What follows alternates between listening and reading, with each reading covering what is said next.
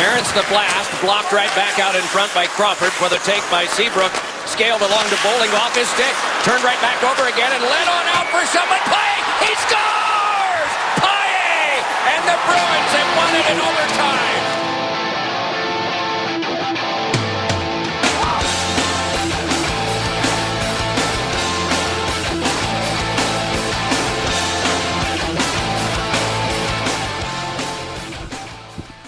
We were talking about it a little bit off the air, and it's kind of frustrating because I remember the day that Terry Pegula became the owner of the Sabres, and he made his famous quote that the Sabres were now in existence to win Stanley Cups. And that brought about kind of an era of optimism in Western New York, a thought that, wow, this team has been so close without the support of ownership a couple of times, right? That with the support of ownership and with a little bit of money behind them, wow, we really could be in the existence to win Stanley Cups. But since then, instead what has happened is one of our biggest rivals, a team in the same division that's not that far from here, has won 2 Stanley Cups, and they're owned by a guy who's from Western New York and has never come out and said anything along the lines of the Boston Bruins are in existence to win Stanley Cups. Right. So kind of a frustrating thing, and we'll talk more about that in 3 things when we get into the first 2 games or 3 games of the NHL Finals, which have been fantastic. But welcome to Season 3, Episode 16 of the Sportscasters. It's June 17, 2013. I'm Steve Bennett on Russ after celebrating his second Father's Day. Right, yes. Good time with the fam? Not bad, yeah, it was nice. What quiet. does a two-year-old do for Dad on Father's Day? Took pictures with Mom and gave me a framed picture. Okay, and then what do you do with that? Put it on the desk or something like that at work? I haven't put it anywhere yet, so right now it hasn't found a home. But yeah, it's either going to go on the desk at work or the desk at home. Very nice. Great show for you today. Jason Lockenfora is going to be on the show, another guy who celebrated Father's Day. Actually, both our guests are fathers, as far as I know. Jason Lockenfora is going to be on the show, talk a little bit about the NFL with us. Also, Jack McCullum is going to be on the show, author of Dream Team, How Michael, Magic, Larry, and Charles, and the greatest team of all time, conquered the world and changed the game of basketball forever. He's going to join us to talk about the NBA Finals and his book and a couple of other things. So look forward to talking to Jack. Don't forget, last week we were lucky enough to have Sean McIndoe from Down Goes Brown. I heard a couple people say that it was a little bit more subdued than they expected. Because I guess he's kind of crazy, kind of out there, and the interview came across a little bit more forward, and I wonder if that was kind of my fault. I wonder if I kind of played it too straight. If I should have teed him up for a little bit more jokes. I don't know. Who knows? Maybe he just is funnier on paper. Yeah, and Michael Fabiano was also on the show. You can find that on our website, www.sports-casters.com. You can also find it on iTunes, and you can find it on Stitcher Radio. And I had someone ask us about an RSS feed, but my understanding is that's dead technology in a month, right? Isn't Google no longer going to be supporting RSS feeds? I have no idea. I always thought the same feed for the iTunes stuff worked everywhere else. Well, if you're not an Apple or an iPhone, Stitcher Radio is probably the best bet. Or probably any sort of podcast handling thing. Right. But I know that a lot of people who listen on Androids have had success through Stitcher. Stitcher. So, with that said, don't forget to check us out on Facebook at facebook.com/thesportscasters. You can also find us on Twitter at sports_casters. You can email us at sportscasters@gmail.com. And again, our website is www.sports-casters.com. Next week on the show, we're going to have Greg Cosell, the nephew of Howard Cosell, from the NFL Network and the NFL Films. We're looking forward to that. Let's get going today with 3 things. Let's play a game, all right? Count of 3. 1. Alrighty, I'll kick it off. 2. The oil patterns on a PBA lane are very, very difficult. 3. I might be able to beat Jamarcus Russell at quarterback. This is the funnest night ever! Did we just become best friends? Yep! Now let's move on to other business. As we've been doing for a while now, we're going to kick things off with an NHL NBA playoff update. And we'll start with the NBA, who will be done by their season will be over by the next podcast. We will have a champion, right, yep. And it will either be the San Antonio Spurs, who hold a 3-2 lead, or the Miami Heat, who need to win both of their 2 final games at home, which might be a challenge for them because recently it seems like they've been running on an every other night kind of a thing. Right. And game 1 of the series was pretty good, but since then, it hasn't been that great. There's been a lot of blowouts, and it seems like it's every other night. Like I said, I mean, it seems like the Spurs win easily, then Miami responds by a real dominating performance, and then you think here they come, and then the next night it's the Spurs. In Game 4, we had Dwayne Wade come out of nowhere, kind of reemerge for the Heat with a great game. Then in Game 5, Manu Ginobili, who's really struggled for the Spurs, reemerges, has a great game. For me, it just hasn't been that captivating of a series. I don't know that anyone expected it to be. I know the Spurs kind of get pigeonholed as this team that's kind of boring, kind of run in the mill, just kind of take care of business kind of a team. And they have really whooped the Heat on occasion, and then those couple games they've been whooped. So we'll have to see. At this point, the main storyline, I guess, is LeBron, and can he elevate his game to the level needed to kind of bring this thing home? Yeah, you talked to me about if I would watch this the longer it goes, and I still haven't yet. So, I mean, this is the test, I guess. We tonight. get a game Do 6 you and sit down 7 tonight and watch this? A couple weird things that have come out of this is, one, the Heat are still the favorite in Vegas to win this. You have to put down like 130 to win 100 on That's interesting. the series. Yeah. The other thing that's a little bit strange to me is I listen to talk radio outside of this as well, and you hear a lot of people suggesting that if the Heat win this, then good. I mean, the dynasty or whatever, they keep it together and they go for however many rings LeBron said he was going to win. Yeah, not 4, not 5, not right. 6, right? If they lose it, though, they're talking about how maybe they have to blow up the big three and maybe LeBron goes somewhere else and all this and that. It's just crazy to me how if they win the next 2 games, they're champions, obviously, and if they lose one of the next 2, then they're kind of chumps and they got to start over and go back to the drawing board. Obviously, something isn't right with them because they rolled through the regular season, and this is just a different animal, and they can't seem to play motivated for a good stretch of time in these last. They sure do respond to losses. They haven't lost back-to-back games since January, Right. I don't think. Right, And so their margin of victory in games after losses is really big. yeah, I would imagine they win tonight. Yeah, you And got to think that building is pumped and LeBron's pumped, and that's probably the thought process as to why they're still a favorite is what you just said, and they probably go out and win tonight, and then they you're have going game to bet 7 at against home. them, right? Yeah, so right, like you said, it hasn't drawn me to the TV yet. A game 7 definitely will. I think a part of the problem is they're just so damn late. They don't even start until 9:00 on East. weekdays, yep. And the Sunday games have been at 8. And that's even late because it's on a Sunday by the time you add a weekend and Right, you sit right. down. Especially Father's Day weekend and the U.S. Open this weekend, which we'll talk about in a bit. Yeah, it hasn't been the best NBA Finals, that's for sure. As far as the NHL goes, they're definitely on their way to having one of their better Stanley Cup Finals in a while. The first 2 games in Chicago were unbelievable. Triple overtime in Game 1, overtime in Game 2.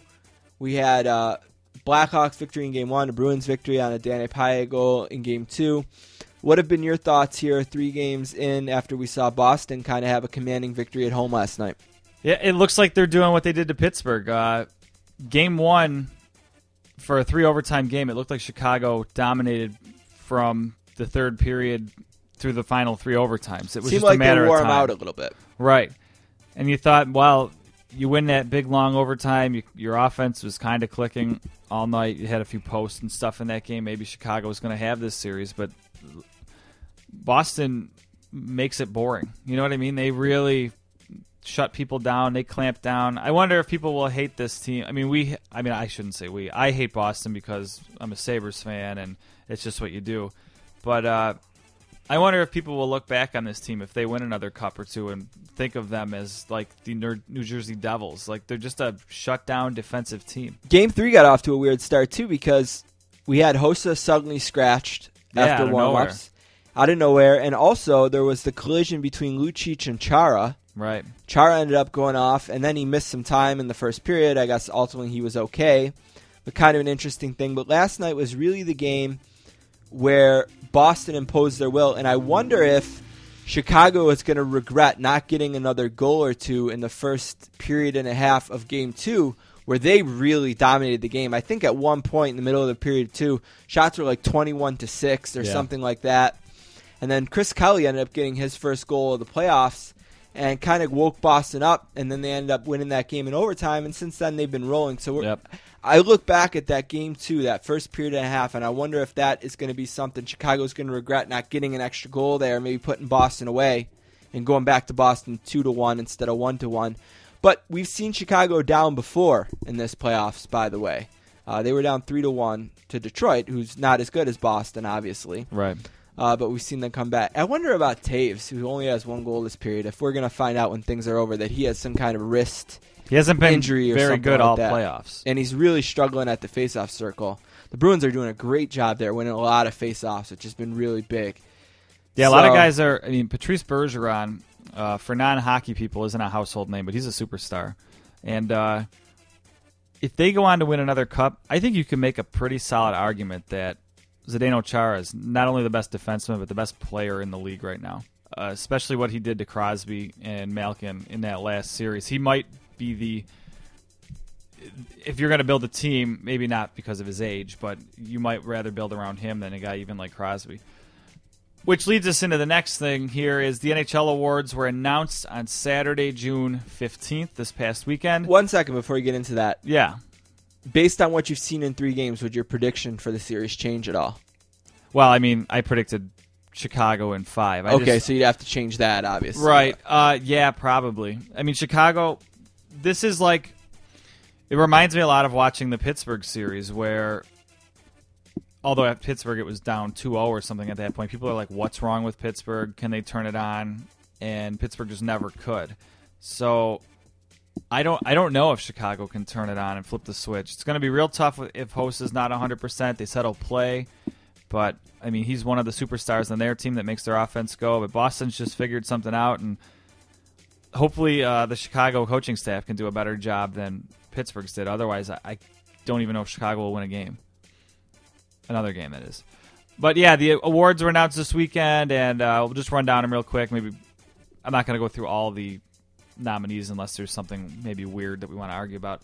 But the Hart for the MVP went to Alex Ovechkin. His third, that's fair. I think I'm fine with that. Vezina went to Bobrovsky, who now they might lose. Get to the KHL, right? Yeah, he's trying to sign over, or he's threatening to sign overseas if they don't give him a better offer or match or something. Then Norris went to PK Subban. I thought Ryan Sutter should have won that, but I don't have a huge problem with Subban. One thing I would say is he did hold out. He was looking for a 5-for-5 deal, and that ship has sailed. He's going to get a much bigger contract than that now. Yeah, Chris Letang, one of the finalists in that awards. Another Boy, guy who's going to did he get have paid. a terrible Won't matter, though. playoffs. No, it won't. He'll still get paid, but he did have a terrible, especially terrible third round. That's kind of the argument for this Best Defenseman award, that there should be a second Best Offensive or Most Dynamic Defenseman type award, because Suter's probably the best defensive defenseman of them. The call there for the Rookie of the Year, only surprise here, I would say, is that Yakupov wasn't even nominated. He finished 5th. 17 goals in a rookie season. And Corey Conacher finished 6th. Yeah. Jonathan Huberdeau of the Panthers won that, and that's got to be nice for the Panthers. Usually they're... Yeah, I kind of thought Gallagher from Montreal would win, but again, no problem with this award. Sad kind of came on late, or Sod, however you say his name. The Ted Lindsay Award is a Most Outstanding Players as selected by the NHLPA. Crosby won this award, and I'm fine with that, except for he was hurt for a missed 12 chunk games of the season. Yeah, he missed 12 regular season games. Yeah, which is exactly exactly 25% of the season. 48, right. So maybe there's just a little hate for Ovechkin there from the fellow players. The Selke for Best Defensive Forward went to Jonathan Toews. A lot of good players there. Bergeron, Datsuk, Toews. I don't know enough about that. I don't know if that's an award.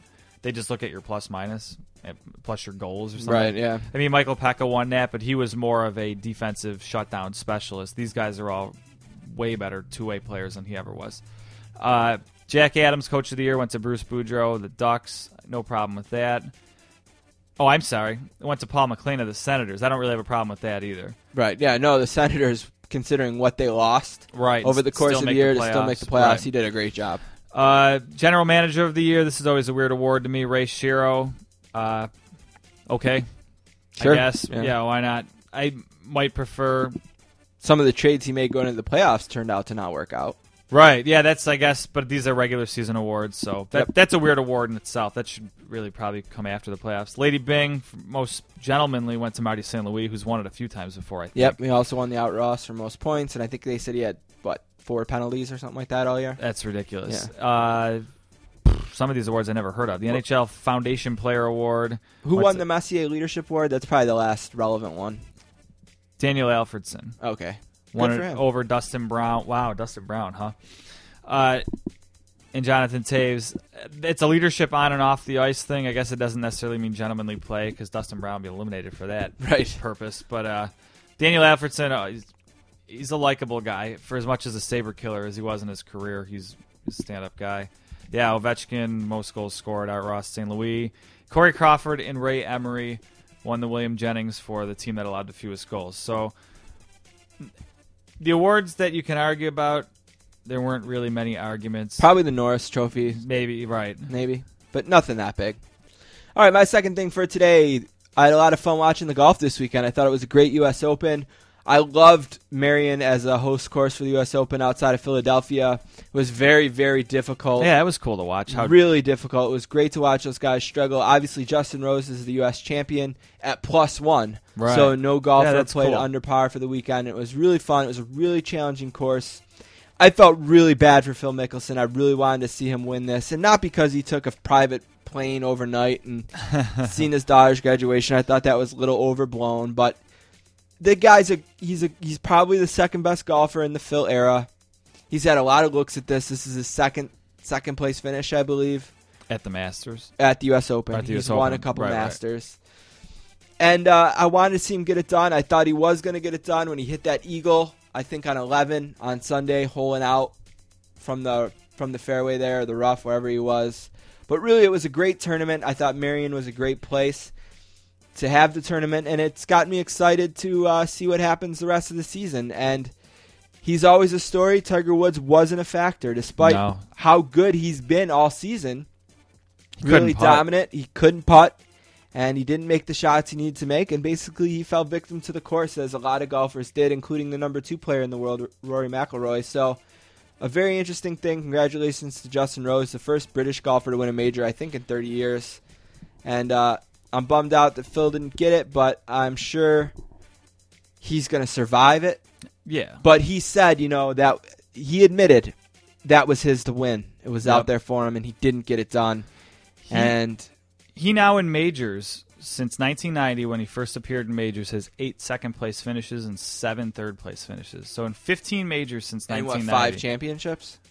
Yeah, 5 I'm not sure. They don't have that right in front of me. But, yeah, that's crazy. And between 99 and 2003, he's had 6 second-place finishes. So I saw a stat, actually, that they put up on the screen that said going into the last day tied or with a lead, he's only finished second once. He's won every other tournament, and the one he finished second was when he kind of famously melted down in the last hole, he hit it on the 10th. Yeah. So I'm thinking, watching this stat, okay, he's going to do this, but I guess his other stat won out. My last thing this week, I don't know why I don't watch this show. Well, I don't have HBO, but I know it's interesting. I know you're always interested. Love it. It's sound bites galore for talk radio and all that type of stuff. But Cincinnati gets another hard knocks. That to me, even as someone that doesn't watch it, is a little bit disappointing. Cause what's the appeal there? I think it comes down to they were willing to do it. Yeah, and you know what I mean? I heard there was only one other team that was seriously interested. I know the Bills have said they're not interested, and they're a train wreck of a team. So for them to not want to do it is pretty crazy. I guess the big trouble, and even Roger Goodell has said this, is the cut aspect of it.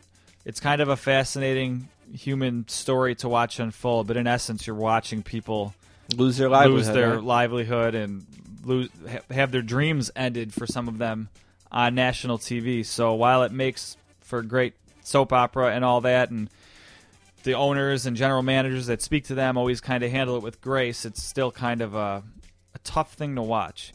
And even the commissioner has said that it's a little bit of a conflict of interest as far as that goes. But it's cool to see that the show is back after not It didn't have a season last year. Yeah, right? Miami was last year. It was the year before Or the 2 years lockout ago. season. Right, We didn't right. have it. And that's my take, is like, I'd rather have Hard Knocks with the Bengals than no Hard Knocks. Sure. Because it's a great human interest story regardless. And NFL Films does a great job with it. And even though I'd rather see maybe the Saints and Drew Brees and Sean Payton's first thing back, or Right. New England, who'd probably be the most fascinating team for this, the way that they operate, and the Tebow circus, and all the stuff that goes along with New England. New England did do a small behind. Didn't Bill they have Belichick did a football series. life where That's they followed him. That's right. So there was that. But they'd be a great one. I was talking to Chris Burke from SI, who comes on the show quite a bit, and he threw out the Redskins, who'd be a really interesting one with RG3 and where Seattle he's might be. They're kind of like a sexy pick this year to be a But Super Bowl contender. My take is let's have it instead of not having it. Sure. You know what I mean? So, and I wish there was more teams willing to do it. It'd be great to see at some point, almost all the teams represented in some way. All right, my third thing for today. Oh, and just to add on to that, Mickelson has won 4 majors. Okay. He's won 3 Masters and 1 PGA. So 4 He's wins, too 6 short of 2, right. 6 seconds and 7 thirds. 8 seconds and 7 thirds. 8 seconds Yeah. and 7 thirds. 6 seconds at the U.S. Open. Right. So that's 18 majors in the top 3. That's a great career. That's a Hall of Fame career. Sure, Yeah. absolutely. My third thing is just a smaller third thing. You always think of ESPN as this giant billion-dollar corporation, but apparently they're not immune to cuts and layoffs. And this week they made a layoff that has really generated a lot of negative press for the network. They laid off Howie Schwab, who is most known for being the Schwab in the Stump the Schwab game show, which was hosted by Stuart Scott. I always loved watching it, and this guy was into it and brilliant and hard to stump. And he made this statement on his Facebook after being let go. After 26 years at ESPN, I'm extremely disappointed to say farewell. I've been proud of my association and my work during my tenure. I was a loyal employee, displayed respect for others, worked with numerous charities, represented the company well. I always did everything asked of me and more. What did I get in return today? Word that I should get lost. The only thing that mattered was my salary, which in my view was the lone reason I lost my job. And many people have come to his defense and support on social media, Twitter, and Facebook. And, ESPN's taking a lot of heat over this, and I wonder if they would have known the reaction would be as big as it was if they would have just bit the bullet. I don't know. Yeah, I don't know. But I mean, they're huge. Who knows? they probably don't care. Probably not. And it's not going to make a difference to them. Nobody's going to stop watching ESPN. Right. I mean, really, they have no competition here, so. But sorry to hear that, Schwab. Yeah. Bummer. So that's it for 3 things for today. And like I said, we're going to have Jason Lockenfora on the show, and we're going to have Jack McCollum on the show. We have Greg Cassell on the show next week, so a lot of great stuff coming up. Let's take a break and come back with Jason Lockenfora.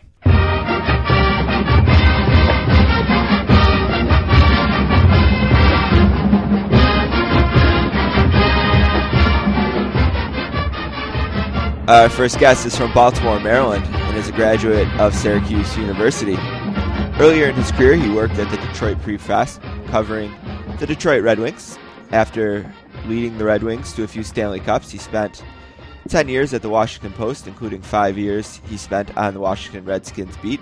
In 2009, he joined the NFL Network, where he is an NFL insider, blogger, and regular contributor to NFL Total Access and other programs on the station.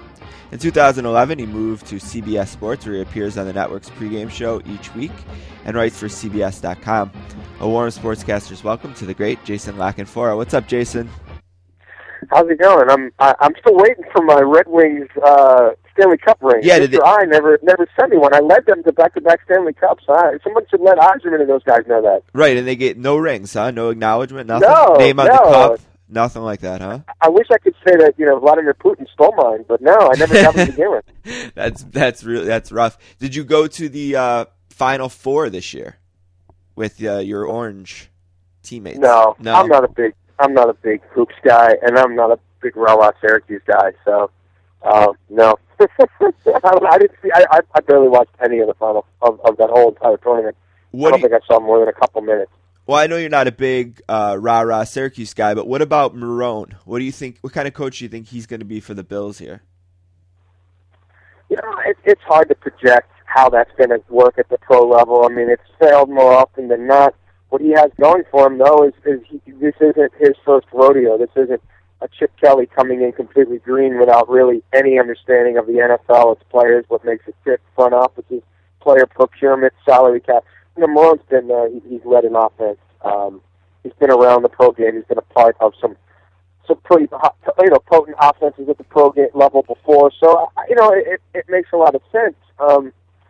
That's just a tough division, though. I mean, I think New England continues to dominate that division as long as Brady and Belichick are there. Will the Bills be able to get the kind of talent it's going to take to compete? And can they get quarterback figured out? Because at this point, it's pretty clear, in the AFC, you've got to get through someone with a ring to get there. I mean, come playoff time, you have to get through a Brady, a Manning, a Flacco, a Roethlisberger. That's big boy football, and I think the Bills have a ways to go before they're able to really compete with those kind of teams on a week-in, week-out basis. Well, I think the people in Buffalo would take just a playoff appearance at this point. You know what I mean? Just anything. But it's been a while. I'm waiting to see how it all fits. I thought that it was odd to me why Buddy Nix got hired in the first place. It seemed to be a case where an older owner was very much comfortable with an older general manager, and they've gone through various machinations there. I mean, Russ Brandon was kind of the GM for a while, and then Russ was more on the business side, and now Russ really is the de facto owner, which I think is a good thing for Bills fans. I think it's good to have him running the day-to-day operations, and he obviously has football operations people in place there.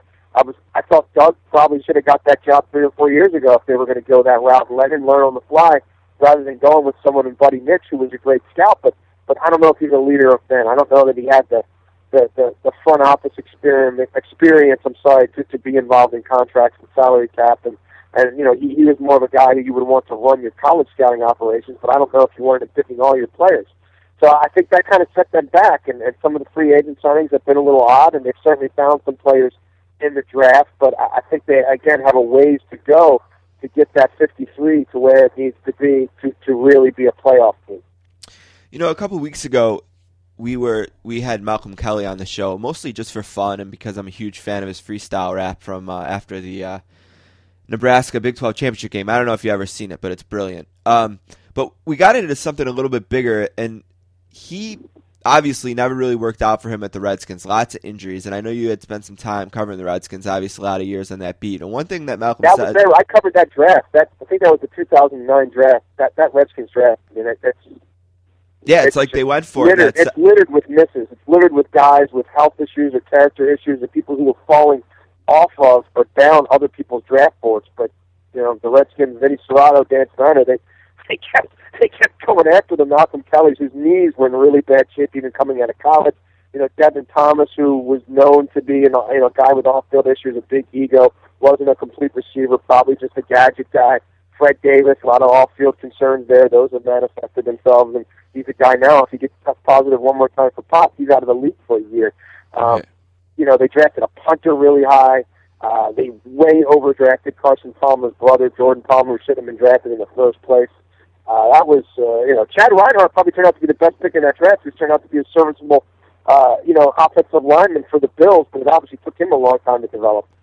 The real interesting thing that Malcolm said was it seems like he's really bitter with the Redskins training camp. Without kind of saying it, he kind of felt like they kind of pushed him back early a few times. And what he cited, too, was just the way things happened with RG3 last year. I kind of thought going into it, he might say, the field there isn't quite as playable as it should be for the National Football League. But he more took the stance that dude shouldn't even been out there. Everyone in America knows he shouldn't have been out there. But that's the culture there. They rush their guys back. They want their guys out as soon as they can. Did you ever get that feeling when you were in Washington covering the beat there?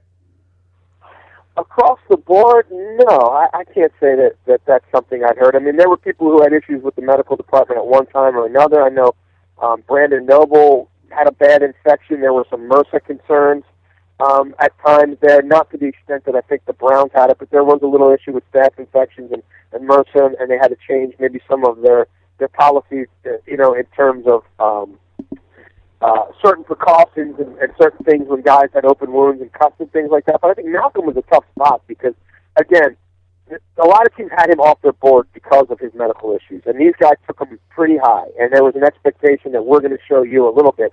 So, but then again, every single time he did go out there was a setback. I mean, I just remember back then they still had two-a-days. I mean, he couldn't get through two-a-days, even from his first camp. I mean, it just seemed like every time they hit the field in any sort of contact drill, he had an issue. And I don't know exactly when things healed and when they didn't. And, I'm not privy to all the inner workings that were going on there. But, I mean, it was a bit unique in that you got the sense that they really wanted this to work out. They really wanted to find this diamond in the rough, but his body just wouldn't cooperate. And I'm sure there were times where maybe they thought, he could come back, but he didn't think he was quite ready. But I can just tell you, that got to be frustrating for everyone. And there were some teammates there who couldn't figure out, like, is this guy not pushing himself enough? Is he pushing himself too hard? Why is he always breaking down?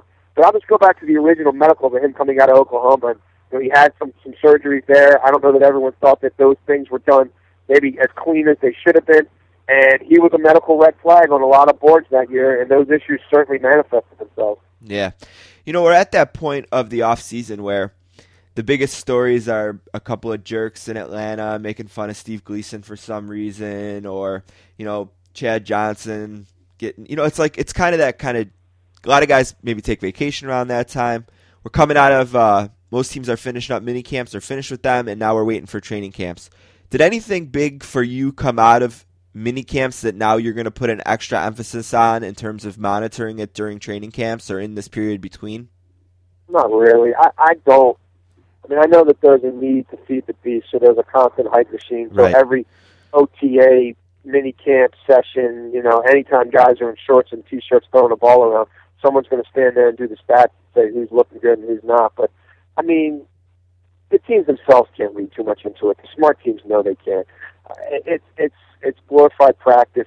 It's workout warrior stuff, and it's not football. It's not even a close approximation of football. And there's a reason they have a preseason. And yeah, it's not what it used to be in terms of how long they practice and how hard they go. But that's when you start really making evaluations. I mean, you might think you start to know things about a guy or two here or there, but you don't really know them. So no, I mean, the fact that Tyler Wilson had some good practices in Oakland and now he's the number one quarterback there. No, I mean, look, Matt Flynn is going to be someone who had to show something one way or the other in the preseason anyway, no matter who his backup was. So, I don't think that changes a whole lot. I mean, in Cleveland, Brandon Weeden wasn't scintillating. He goes into camp the de facto starter, but could he lose that job? Absolutely. And I don't think anything that happened at OTAs changed that one way or the other. I mean, Brian Hoyer's dressed in their offense. So, I mean, you look at certain position battles a little bit, but no, I mean, now the key thing is not even getting your draft picks signed anymore, because everybody will. There won't really be any holdouts of any great magnitude, but it's hoping you guys stay out of trouble. It's hoping nobody gets arrested. It's hoping nobody plays pickup basketball and shatters their, Achilles or something like that. And that's really where things will go. And then there'll be some teams that still have contractual business to get done. The deadline to sign franchise players is July the 15th. I wrote a column today on CBSSports.com kind of weighing the likelihood that those franchise guys get long-term deals before that deadline. By and large, I think most of them won't. But there's still the potential for some of that to get done. And there's a lot of players who are in line for extensions as well. And those talks will continue even while people are on vacation. And certain teams would like to get some of those deals done before camp starts. I mean, will much of that happen? Probably not.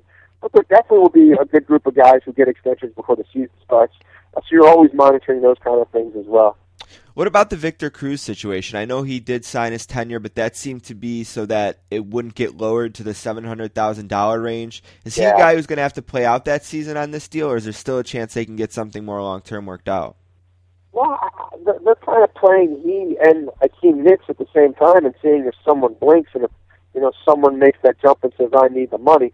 They've always got the threat of the franchise tag out there for one of those guys as well. It's fairly expensive for wide receivers, but the Giants are pretty good about massaging the cap, and they're not afraid of cutting older guys and clearing out cap room and reinvesting it in the young. So that's always, a bit of leverage for the team this time of year also. So, I mean, there's no guarantee that gets done. I mean, some people thought simply by him hiring, CAA/Rock Nation, all of a sudden that meant they'd get a deal done. But they've been talking about this for several years, and they haven't come close on the comparable. They want to pay him as a nice slot receiver.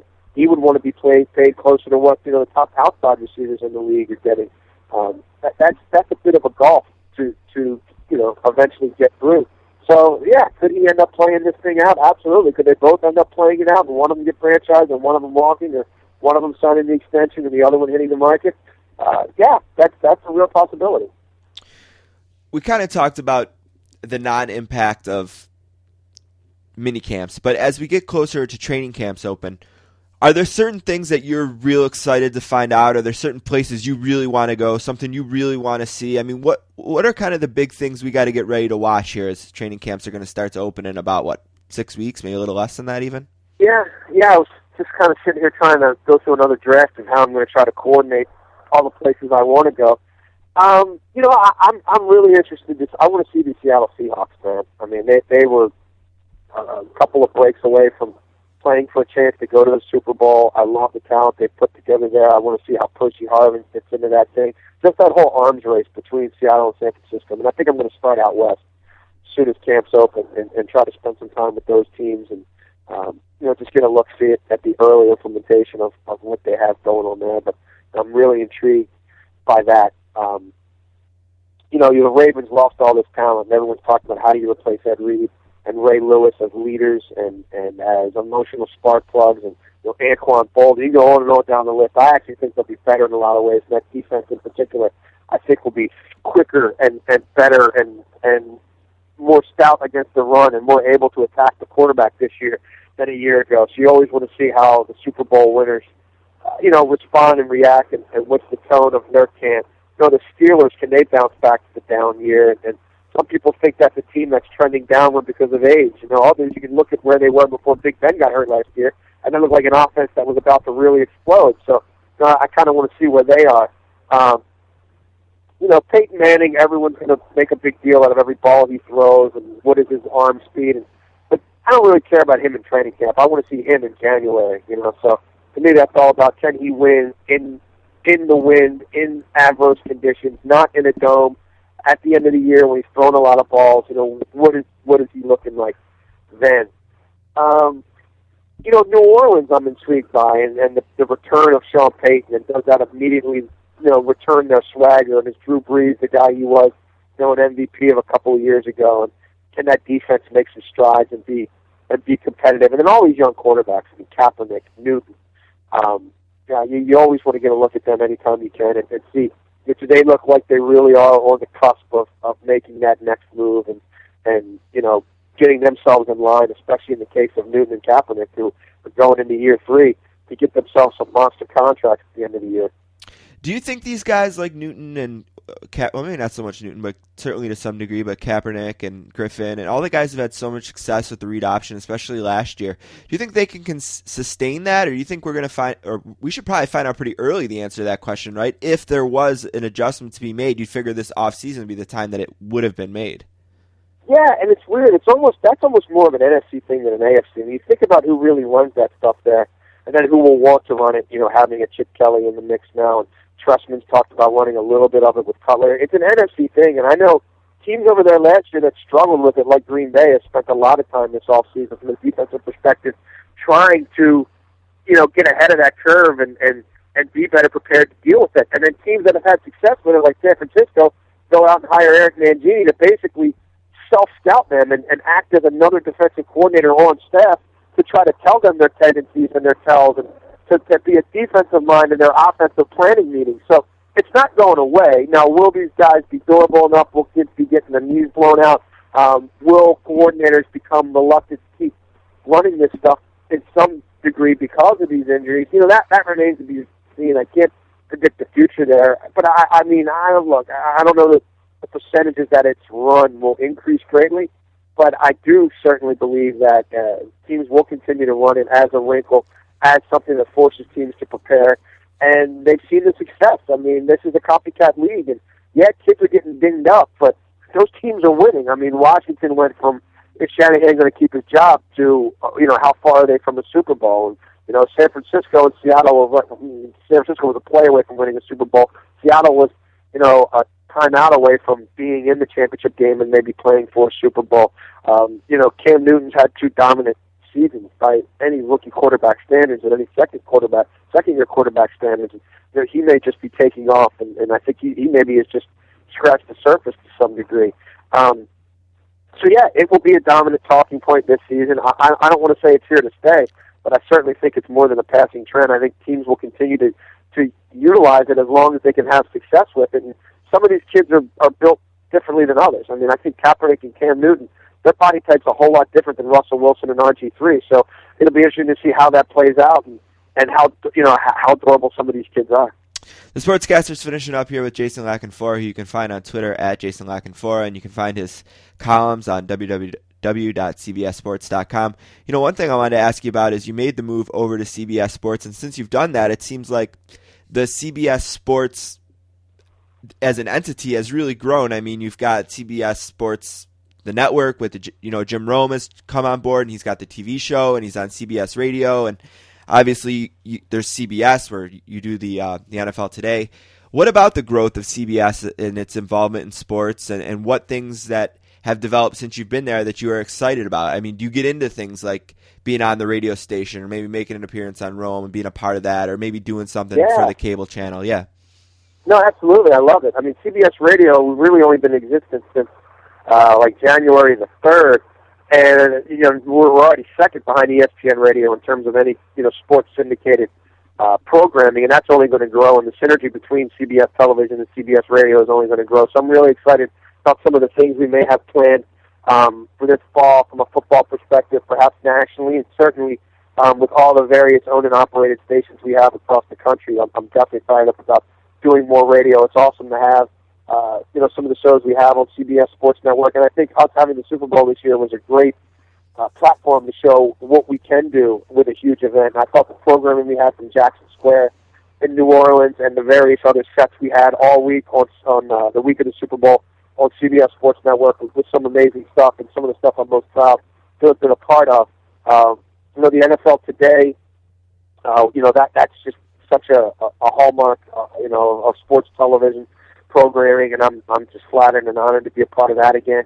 And I think we'll certainly continue to add more NFL programming over time to the sports network as well. I love being a part of NFL Monday Quarterback.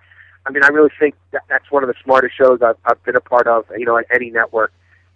Just a combination of great quarterback minds that are on that show every week. Phil Simms, Rich Gannon, Dan Fouts, all the quarterbacks in the CBS family. I think that show is really smart and highbrow, and if you're kind of a thinking man's football fan, and you don't want to just talk about Tim Tebow, you don't want to hear the lowest common denominator stuff, controversy today drowns down your throat 24 hours a day.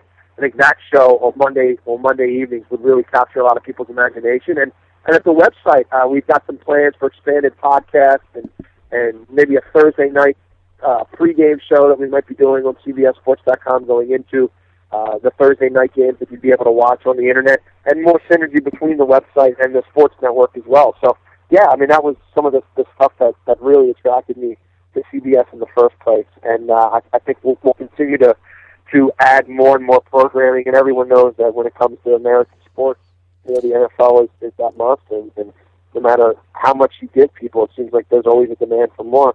So I think over time, as the network gradually grows, obviously the NFL would be a big part of that. Last thing, we'll let you go. You got any tickets for any good summer concerts you're looking forward to? Anything music-wise going on this summer? I know you're a big music fan. I don't. Usually during the season I'm in New York on weekends, so I saw a ton of shows in New York, usually on Friday nights. Because we do the NFL Today Sunday morning, and then Sunday night I take the train back home. Right. I mean, I'm trying to figure out a way to build a training camp schedule around getting to see one of these replacement shows, whether it's in Denver or Chicago. I'm not sure I'm going to be able to swing it, but I'm trying. I'd like to get to Lollapalooza in Chicago and see The Cure and some of the bands that are going to be playing there. I'm not sure I'm going to be able to do it. So, no, it's tough, man, with work and 3 kids and vacation and everybody having camps and this and that, softball, t-ball, swim team, all that. I don't have anything lined up, but you never know. I'm always game, so I check the listings and see what's going on. What are you rocking right now? I gotta say, I don't get into a whole lot of new stuff anymore. I guess I've just become an old man. But yeah. I just, my iPod hasn't changed much in a couple of years now. It's just kind of put it on shuffle and go where it takes me. But there hasn't been, I hear stuff. I still, listen to we've got a great local station here in Towson. I think one of the best NPR stations in the country. And it's an all-music format, free-form at Towson University, WTMD. So I'm always hearing new stuff, but I don't know. I just go back to what I've always listened to, and, whatever pops up on the iPod. But, yeah, I mean, not to say there's not a lot of good stuff in there, but it's just hard. It's like, am I going to go buy the Alabama Shakes, or am I going to go, fill in my a missing David Bowie, CD? It's like, I'll kind of go back to the classics. But there's a lot of great stuff out there. So we'll see. When my kids get a little older, maybe they'll kind of force me into getting behind some newer bands. But otherwise, it's just I kind of ride with what got me here. Well, thank you so much for the time. We really appreciate it, and we look forward to talking to you again in the future. My pleasure, guys. Have a great week.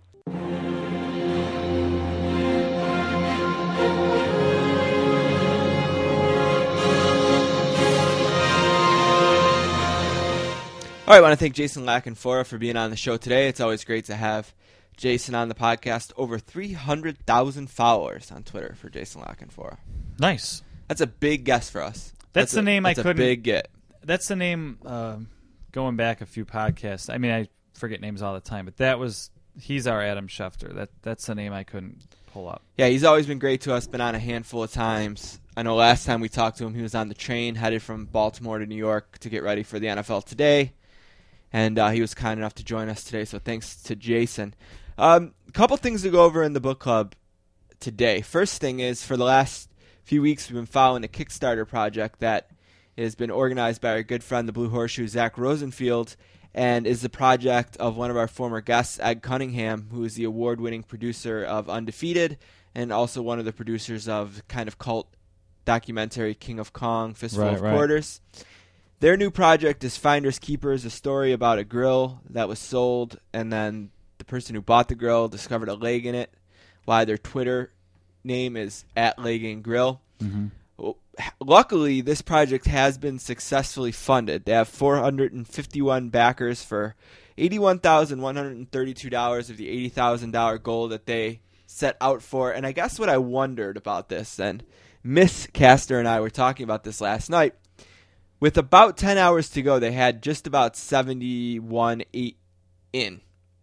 And I kind of figured that there's no way when you get to that point, you let your project go unfunded, right? Yeah. There's somebody got to be there with the last 8,000 to make sure you get that 70,000 that's been committed. Yeah, I don't remember if we talked about this on or off the air, but you can't take... You get nothing if you don't get to 80. Yeah, you can't take part of it. So, yeah, I don't know. I mean, we'd have to ask them. Maybe he called in a favor or knew some people or whatever, but or maybe just the producers themselves are like, let's get as much of this 80,000 as we can and we'll fill it. And I don't know if that's a dirty trick, and I'm not accusing them of that either. I'm just wondering out loud. I'm not saying that's what happened. I don't have any knowledge of what happened in the last hours of this Kickstarter. I was just wondering that out loud last night, if that's part of the process. If when you get to a certain point, you say, okay, if we can get there, we'll put the rest in if we have to make sure we get what we did. So I guess this means that Finders Keepers is going to be a film. I don't know what the timetable is, but I would say the best thing to do is to keep an eye on them on Twitter @LegandGrill, and of course on Facebook, facebook.com/FindersKeepersMovie. And we'll keep track of this and probably have Zach or Ed on the show again to talk about it. And thank you if you were one of the 400 plus who helped fund this project, and we look forward to seeing what becomes of it. All right, second piece of business for the book club. For the second straight year, we are going to announce our book club book of the month, book of the year. Last year at this time, we did it as well, and Sweetness, Right. The Walter Payton book by Jeff Pearlman was the book club book of the year, and Jeff joined us on the podcast to discuss that. And this year, our book club book of the year is Dream Team by Jack McCallum. How Michael, Magic, Larry, Charles, and the greatest team of all time conquered the world and changed the game of basketball forever. I was kind of between this book, the Frank DeFord book, and I thought there was a third one I was thinking of. I kind of went with this one because it was the topic I was least interested in going into the book, but still got about equal pleasure out of the book. Reading it, yeah. You know what I mean? In reading it, I didn't think I'd be as excited about a book about the Dream Team as I ended up being about this book. So I think that's what put it over the edge for me. The book is now available in paperback, although it wasn't really changed all that much from the hardcover to paperback version. But of course, paperback books are always a bit cheaper. And it's also available in all of the ebook formats as well. So we'll talk about Dream Team in a few minutes with Dream Team's author, Jack McCollum, who is nice enough to come on the podcast and talk with us again. So let's take a break and come back and talk to the author of the Now Book Club Book of the Month, Book of the Year, which is probably a bigger honor than when he was inducted into the Hall of Fame, the Basketball Hall of Fame. Yeah, I'm sure it's right up there. It's right up there with that. So let's take a break and come right back with Jack.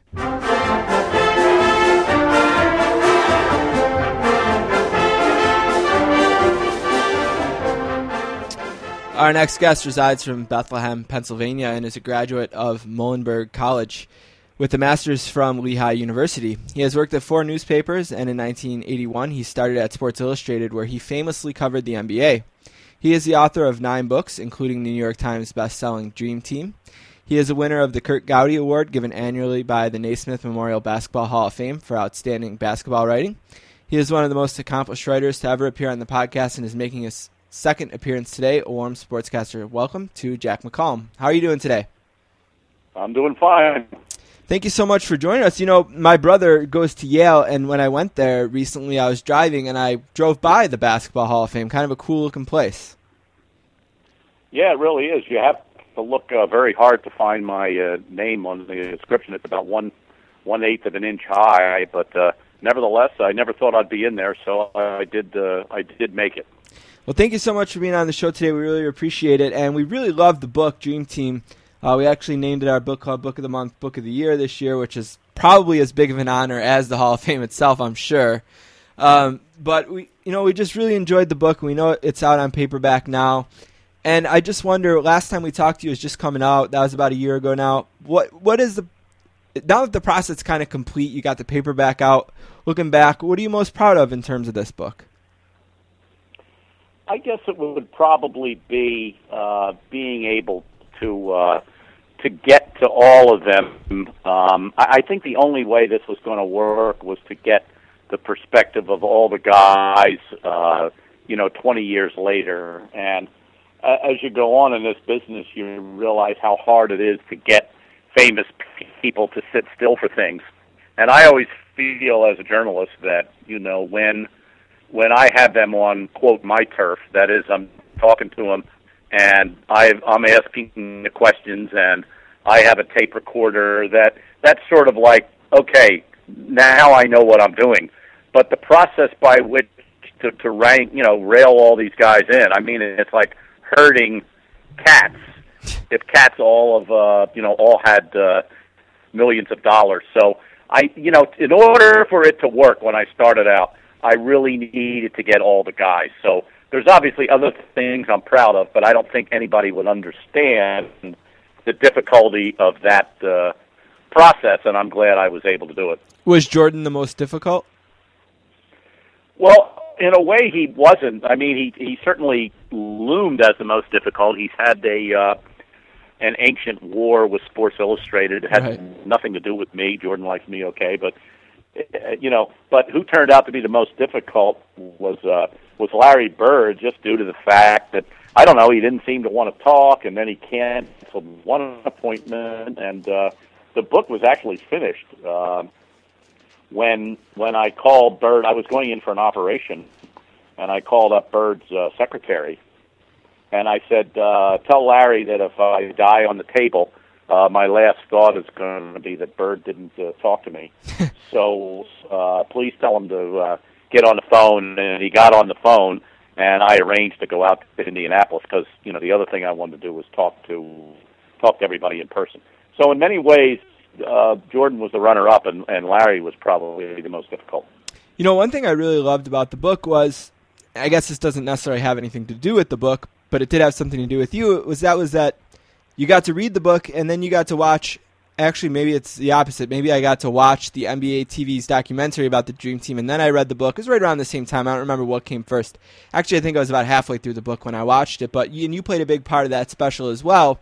And I was thinking about this when I was watching the Dr. J documentary that they did recently, that I thought the one thing that documentary lacked was someone like yourself who had just invested so much time on the story being a part of the documentary. What about the documentary and the role that played maybe in promoting the book or complementing the book, or what did you think about that?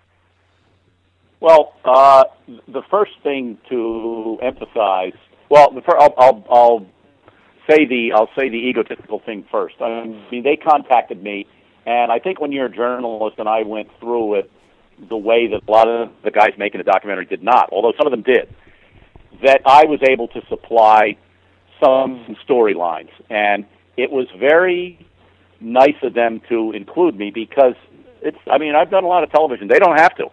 I mean, they can talk to you for 4 hours, and they can show 2.5 seconds of you. But they listened to what I had to say, and they followed some of the storylines, and they did use a lot of what I said.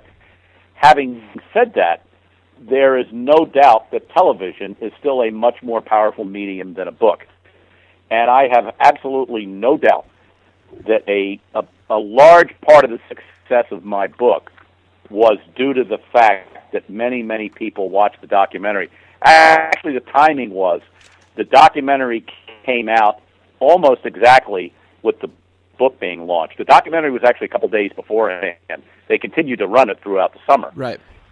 And one really fed into the other, and as a medium, you do not get any more powerful than television. And I think at the end of the day, they complemented each other very well, and I was very thankful the documentary came out.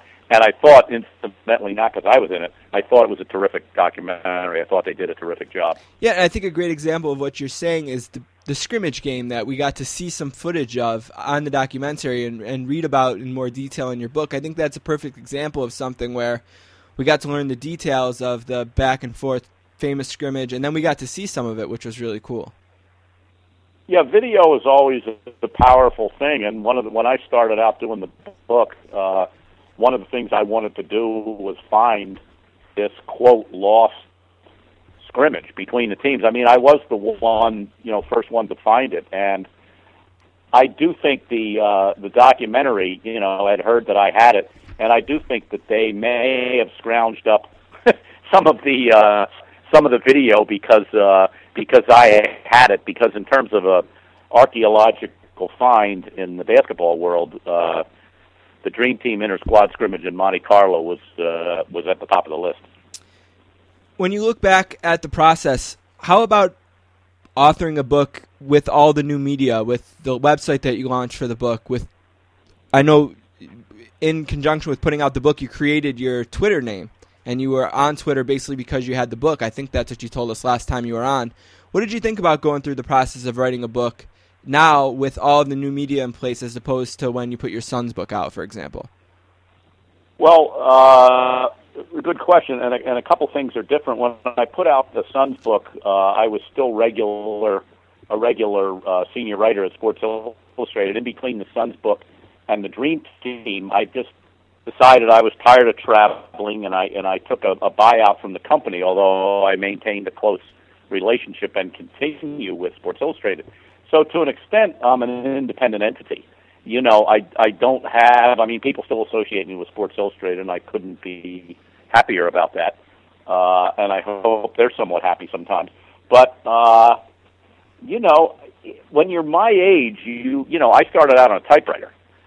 So you better be able to come around to the fact that new media is happening, and you got to get into it, or you can just be one of these people going, I'm not going to do that. And it becomes increasingly important when you're an independent person that the way essentially you market yourself, I don't have a Sports Illustrated handle, I have my own, and it's become fun for me. And it's not only that, but during the process of doing the book, some of the people that really wrote about the book most intelligently, not to mention most provocatively, were websites. Deadspin, Henry Abbott on True Hoop did a lot of things. So you can't be one of these old media guys that says no new media is no good, and then go around and the only way you get publicity sometimes is new media. So you better come around and understand the whole process. even when you're an old goat like I am. You know, you mentioned that you still have a relationship with Sports Illustrated, and a couple of editions ago, you had a really great piece, I thought, in there about, you called it the best finals ever, going over the 93 championship between the Bulls and the Suns. And it was kind of an oral history, which I thought was a really interesting way to approach it. And you kind of mentioned some of the troubles with doing the oral history. And as you mentioned before, one of those big troubles is Jordan not being willing to do anything with SI for whatever silly reason he has for that. I guess they made fun of him for baseball, or maybe critical of his baseball career, or something like that. But I really enjoyed the column, and I was just wondering kind of what you thought about doing the piece and the way that you did it, with it being the oral history. Well, I got to give credit there. It was a 20-year anniversary, and like a lot of great ideas, and the Dream Team was one of them. Was not my idea. The publisher from Random House had the idea that we were, 4 years ago or 5 years ago now, that hey, we're coming up on 20 years on the Dream Team. Wouldn't it be great if? And this was the same thing. I didn't think of this myself. Mark Bechtel, who's the basketball editor, and Chris Stone, who's the managing editor, I'm not sure who hatched it, but they said, hey, 20 years ago, there was this great finals, and this would be a good way to celebrate that anniversary. And we all talked about that the oral history was a great way to do it, because I think a lot of times people think that, and as a writer, it's one of kind of maybe the easy way out. In other words, any kind of narrative connections that you're getting are supplied by quotes. But every time, and to a certain extent, that's true. But the flip side of that is, when you do this kind of thing, I think what makes it work is a variety of voices. So I ended up spending as much time trying to get in touch with people, and for the most part succeeded, as I would have with the more difficult process of stringing it together without all quotes. So people seem to really like it, and I was proud of it, and think that I thought that it was really well received in general. I have a question for you. Do you honestly believe it was the best finals ever? And I have no reason to doubt you. I take your word for it, and you certainly presented a great case in the piece, and I don't have another one to throw up at you to debate. But I was listening to Chris Russo, and he kind of took a shot at it and maybe spent 5 or 10 minutes on his show kind of giving reasons why he didn't think there was any way it could be. How do you respond to that? Well, first of all, I didn't hear Dog's thing, but I will say this: he was hung up on 6 games. There is no way, there is no place in the piece that I actually say it's the best finals ever. And my suggestion about the headline was that it had a question mark. So you've heard this writers before saying, I didn't write the headline, and I didn't write the headline. And if you read the piece, I really don't say that it is the best finals ever. The headline says it, and personally, I would have rather that they would have had a question mark, because, proclaiming anything of which there has been, thinking quickly, how many finals has there been? 60, 70 finals by now. Probably was kind of a leap. And one of the arguments against it being the best finals ever was that it was not 7 games. Right, and that's kind of what Dog was hung up on. Yeah. So I didn't, I know that I took, other people have asked me about it, but if you go back and read the piece, I don't say that. The headline says that. So what are you going to do? Right. One thing we talked about last time, and I was thinking about it a little bit more, was when you were full-time covering this league, you were doing so. Frank DeFord was another guy who was doing it for the magazine, and what a great period of basketball writing that the magazine was lucky to have there. And I think that right now they have as good a basketball writers as anyone in the world, between Chris Ballard, who I think is fantastic, and Lee Jenkins, who in full disclosure has been really, really good to us and appeared on our show more than anyone else. But what do you think about SI and its kind of place as one of the premier spots for basketball writing, and compared to your era with you and Frank, and now with Chris and Lee really, really doing great work as well? Well, I mean, I can't, one of the things that happens when you get ready to leave a place, particularly a place that has a stable of talent like SI, I mean, I remember saying this over and over to myself. I said, everybody's going to tell you they'll miss you, and they will to a certain extent. But I didn't know who was exactly going to follow in the stead. But I knew they were going to be good. I knew they were going to be good. And, I read Chris and Lee are both, good friends of mine. And it's just unbelievably strong. I mean, I say, Jenkins and I have kind of a joke that I say, well, once again, nobody missed me after a story he did. And we all have our little eras, I mean, one of the keys to basketball writing, I think, particularly in the pro level, well, I mean, Alex Wolf's always been able to do it in college, but, you got to make your bones with the best guys. I mean, you got to be able to somehow get them to talk to you. And, I mean, that's what I was able to do with the Dream Team era. But, that had passed. And Chris and Lee both have been able to, to get it done and build up a rapport with guys like LeBron and Dwayne Wade and particularly Kevin Durant and some of the other guys. And that's what you need to do. I mean, kind of the last guy quote for me is Kobe, because Kobe kind of bridges both generations. And honestly, Ballard and Lee does sort of more what I did, kind of the game feature type of thing. Right. And he's the master of it. I mean, whatever you put Lee on, whether it was baseball or football, you're going to get a remarkable story. Ballard's really, a hoop head, but he can write other stuff too. I mean, he wrote a great book about this. One Shot It Forever. Baseball. Yeah, One Shot It Forever, which was a fantastic book. And I couldn't be more, when I look at the magazine, and I see the stories in there, all I can say, I always say the same thing, is I'm just so proud to have worked there, because the level of work that's still done there and was always done there has been so high. Yeah, it's so interesting hearing you say about making your bones with the big guys, because I think back to that amazing article last year that Chris Ballard had with Tim Duncan, and really kind of got him to open up in a way that I had never seen in print before. Is really kind of a perfect example of what you're saying there. I don't know if you recall the piece, but... Oh, yeah, no, it was... Oh, sure, I did. I used it. I did a piece on Greg Popovich a couple months ago, and, in a way that kind of, a little bit paved the way that I didn't have to work for 9 days to get Tim to talk to me. I mean, we talked for a few minutes, but he was already kind of on the record about what he thought about Pop.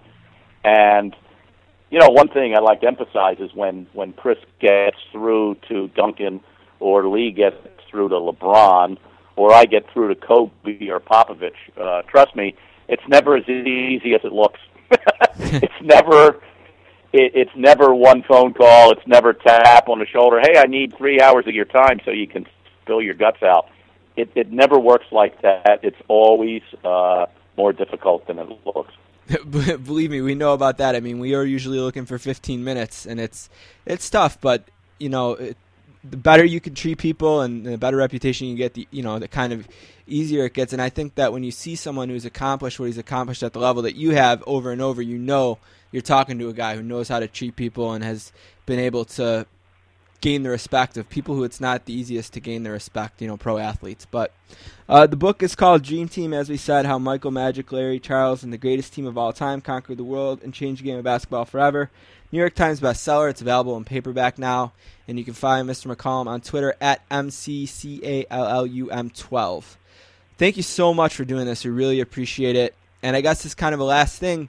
What can we look forward to in the future from you? Are we going to just be seeing the magazine articles here and there, or do you have another book in you, or what's kind of your plan for the future?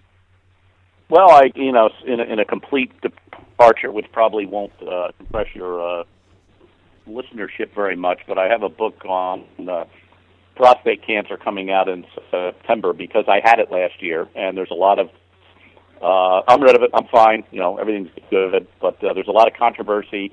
There's a lot of questions about it. It's a very prevalent cancer. So I kind of took it sort of what I'm calling the lighter side of prostate cancer. That book's coming out in September. It's called the Prostate Monologues.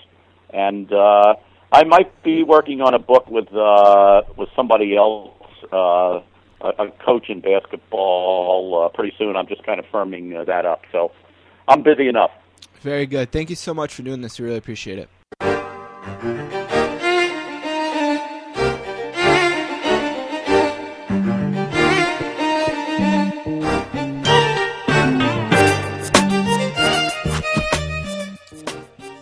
All right, I want to thank Jason Lackenfora and Jack McCollum for being on the podcast today, two of the big guys in the Sportscaster Rolodex. I want to thank them very much for being on. Don't forget, next week, Greg Cassell, the nephew of Howard Cassell from the NFL Network and NFL Films, is going to join us to talk about the upcoming season of Hard Knocks, what's going to be on the NFL Network this summer, and also plans for the coverage of football on the NFL Network and beyond. For the future, look forward to speaking a little bit with Greg. Couple things. Don't forget to find us at our website, www.sports-casters.com. You can find this episode and last week's with Michael Fabiano and Sean McIndow of Down Goes Brown. You can also find us on Twitter at sports_casters, and you can find us on Facebook, www.facebook.com/thesportscasters, and you can always email us, thesportscasters@gmail.com. So that brings us up to our last piece of business for today, which is one last thing. And I'm going to start us off. Yesterday, or Monday, Peter King started his vacation from his Monday morning quarterback column in SI. And every year when he goes on vacation, he has some guest writers who write the column for him. And the first guest writer of this column was Steve Gleason. Steve Gleason is a former New Orleans Saint, who probably a lot more of you know about today than you did maybe 2 days ago, and certainly a lot more of you know of him now than you did when he was a player. Because as a player, he was a 7-year, basically a special teams guy, played for the Saints. He was a captain on the team, which is very rare for a guy who pretty much exclusively plays special teams, but that's the kind of guy he was. He earned a spot on the team every year, and he worked hard to keep that spot, and he had one of the biggest plays in Saints history, which is a highlight that we've played many times on this show. He's the guy who blocked the Falcons' punt on the fourth play from scrimmage in the first game back in the Superdome after Katrina. Has a statue now? Yep, sure is a statue out in front of the stadium, which there is no Falcons logo on said statue because the Falcons refused to allow the Saints to do that. And that is what it is. Not that big of a deal. What is a big deal is that a couple of, I guess we'll call them shock jocks. Sure. And before we get to that, I wanted to mention a really cool thing. If you haven't checked out Steve Gleason's column that he wrote for Peter King, do it. It's a great column, really heartfelt column. You learn a lot about how he put the column together, which is actually him typing it up with his eyes. Yeah. Which is a really incredible technology and a really great thing. He's a funny guy, too. Yeah, I laughed a couple times reading it. Really great sense of humor. And, of course, for Don and I, really cool to find out that he's going to be one of 4 guys that are going to be able to interview Pearl Jam in the upcoming weeks about their 10th CD. And right. That was real cool. Yeah, really looking forward to that. He kind of mentions that he thinks they're one of the top 5 most significant American rock bands of the past 50 years. And just a very Pearl Jam thing of them to give. You're only given 4 interviews for the album, and it's this guy who's not necessarily an interviewer. Right? So just a lot of really cool things. Well, anyway, despite as cool as this column was, there was a couple guys in Atlanta who thought that it was open game to make fun of it. Of course, ALS, yes, special teams guy for the Saints, yes, right in the middle of all that controversy. Peter King does a story. No. He gives him the whole Monday morning quarterback. In the entire, it's Steve Gleason basically gives you Monday morning quarterback. He goes on to explain his diagnosis, what he needed to do, how at 20 words per minute he can't speak through technology. No, he actually with his eyes. Yes, Yeah. Is he doing like a media tour? I'm not really sure. I know he did this. Is that right? Joining us right now, Steve Gleason on Sports Radio 790 The Zone. Steve, congratulations on the Peter King piece. Hello, Stink. How's Nola? Nola's great. We had a great Father's Day yesterday. I appreciate you asking. Are you listening in New Orleans? I am. Yeah. Chris, how was the Jersey Shore? I just don't know if I want to play. I wish I could play. Yeah, you cannot play anymore, right? No. Knock, knock. No, Steve. We do knock knocks on Thursdays. We don't do it on Mondays, and we just started doing that again we do it on Thursdays. I may not be here on Thursday. That's about all I really want to hear of it. It just goes downhill from there. I'm always worried when we do this show. Are we going to say something we regret? Is something going to slip out of our mouth that shouldn't have? Am I going to take the wrong angle on a story? Is there something that's going to make this podcast no more because nobody's ever going to come on it anymore? But this isn't that. This is a premeditated bit. They had jokes prepared for it. 3 separate knock-knock jokes prepared. They start out with the mocking of the heavy breathing. The one guy's name is Steak Shapiro. Like, is that really his name? First name Steak? My guess would be no. I'm surprised. He's the co-founder of the station. It's hard not to have heard this, but I'm surprised when they called them shock jocks that it's actually a sports station. Yeah, it's actually where the Atlanta Falcons games are aired. Ugh. Brutal. The other anchor is Nick Cellini, and then there was a third guy. All 3 have been fired. Congratulations to the station, which is 790, I believe, in Atlanta. Congratulations to them for doing the wrong thing. But what a just gross, disgusting, and of course these guys have surfaced on Twitter apologizing for the gross misconduct. And, hey, we all make mistakes, but this was just awful, and they deserve what they got, and I'm glad they're fired. And I know it has nothing to do with the team and nothing to do with the fans, but boy, am I pumped up for opening day. To me, as far as this goes, I listen to a lot of Opie and Anthony. You listen to Howard Stern. I know you listen to some Opie and Anthony too. This is a bit like they would do, and they would probably not get in trouble for it. But what's more insulting to me is, even Steve Gleason poked fun of it himself in the the Monday Morning Quarterback, article, and said like he should do a sitcom where every thing that he responds to is delayed because it takes him a second to type up what his little computer has to say. So he's not above poking fun at himself. And that's okay. A little sense of humor about it is fine. This is way beyond that. I just thought... They asked him to... one of the things he says is to smother me. As in, kill me.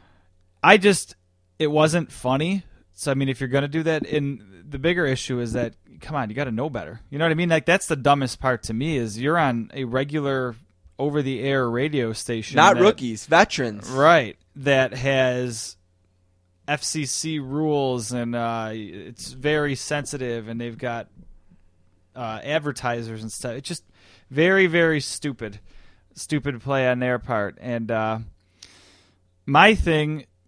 one last thing for me this week comes from another stupid person, and that is Juanetta Gibson. We've talked about her in the past and her link to Brian Banks, who's slightly more famous than her name. Brian Banks got what she deserved too, huh? Right. Brian Banks was wrongfully accused and prosecuted and arrested for a rape basically on hearsay. There was no evidence, just this one girl from school who luckily, we've talked about this, I won't go into it too long, but she shot herself in the foot, and after he got out of prison, she found him on Facebook and wanted to hang out, basically. So he recorded their conversation where she said it was all untrue, and now he's out. She's been forced to pay $2.6 million in damages to Long Beach School District for, I guess... Well, because she went on to sue the school district and won over $1 million in her... Yeah, she won $1.5 million. And what I can't claim to know how they're going to get any of that money back. Probably won't. They won't, I'm sure, but at least she'll have nothing that she got from the $1.5 million. She's a disgusting human being. She's an idiot. I'm glad she got what she deserved, and I've been a supporter of Brian Banks. I'm sure you're slightly less so now that he's an Atlanta Falcon. But well, best to him. Yeah, he just seems like the strongest person this could have happened to, because everything you read about him is super positive, and he's just handled this all really, really admirably. So good luck to him, and Juanetta Gibson, you got what you deserved.